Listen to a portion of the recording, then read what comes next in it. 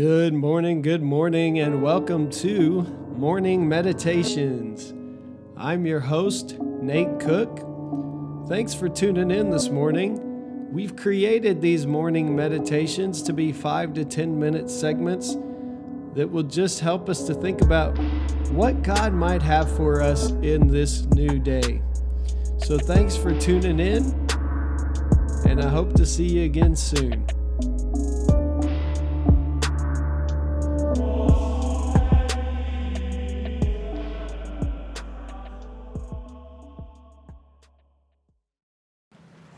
Well, good morning on this Ash Wednesday morning. So before we get into Ash Wednesday and Lent, I just want to remind you of something today. You are loved.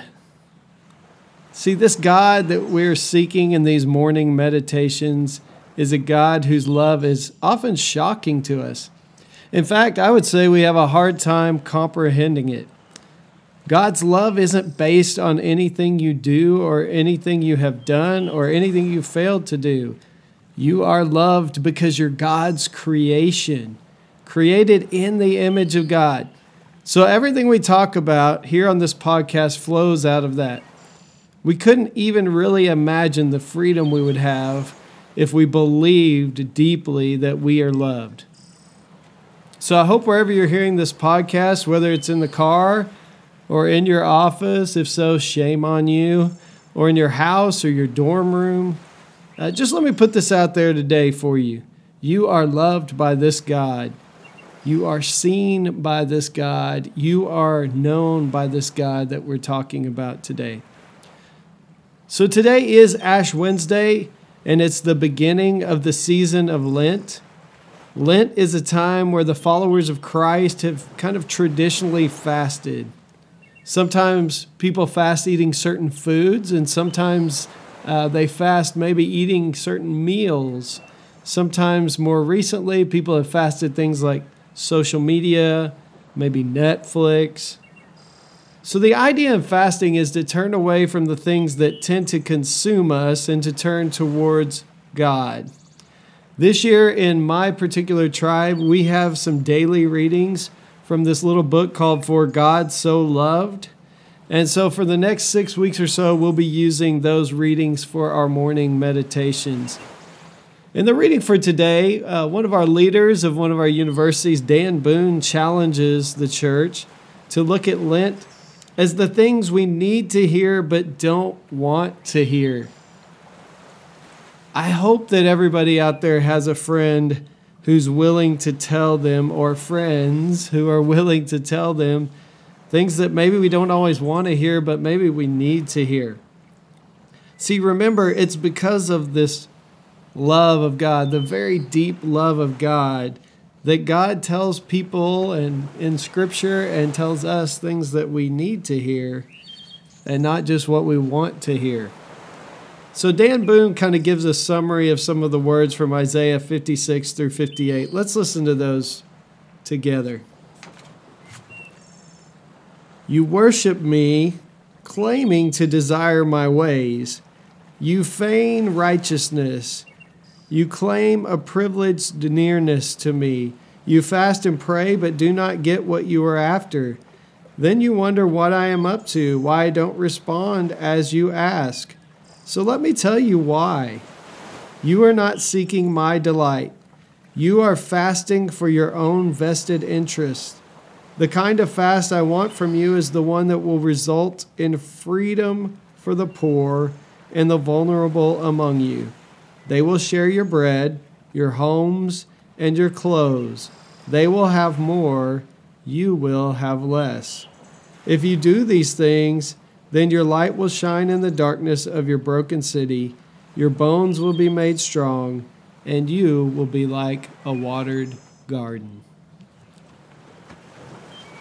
So often the religious practices that we do, and during Lent, fasting is one of those, are more concerned about how we look to God.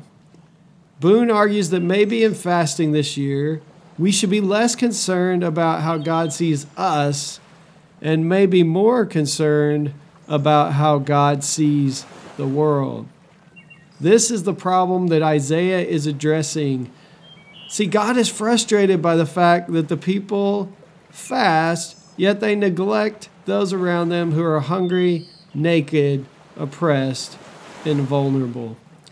Maybe in this season of Lent, the focus of our fast should not be about how God sees us, but rather about how God sees the world. Isaiah goes on to say, "Then you shall call on the Lord, and the Lord will answer. You shall cry for help, and he will say, 'Here I am.'" See, the people are going to find God when they see the needs of those around them. They may find God in the needs of those around them. So this year, as we follow Jesus to the cross from now till Easter, could we pray that God would give us eyes to see the world as Jesus saw the world? Here's the amazing thing today.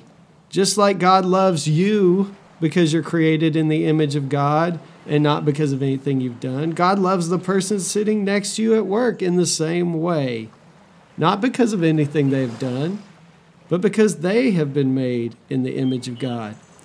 Jesus says that if we want to take that to its furthest extreme, God even loves our enemies in that same crazy way. Jesus calls us to love our enemies because our enemy is even created in God's image, just like we are. Don't forget today that you are loved, and let's approach this season of fasting less concerned about how God sees us and more concerned about how God sees the world. Just a thought.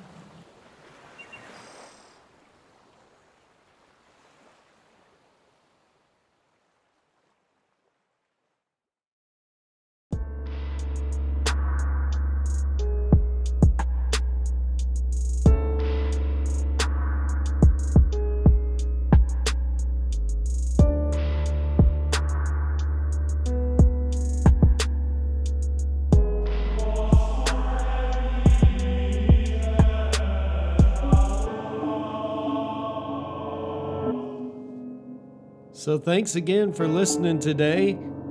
Hey, do us a favor and subscribe to our podcast on iTunes or on Anchor or any of the other platforms. And go ahead and drop us a rating. I mean, if it helps Malcolm Gladwell out, it can surely help us out. Have a great day.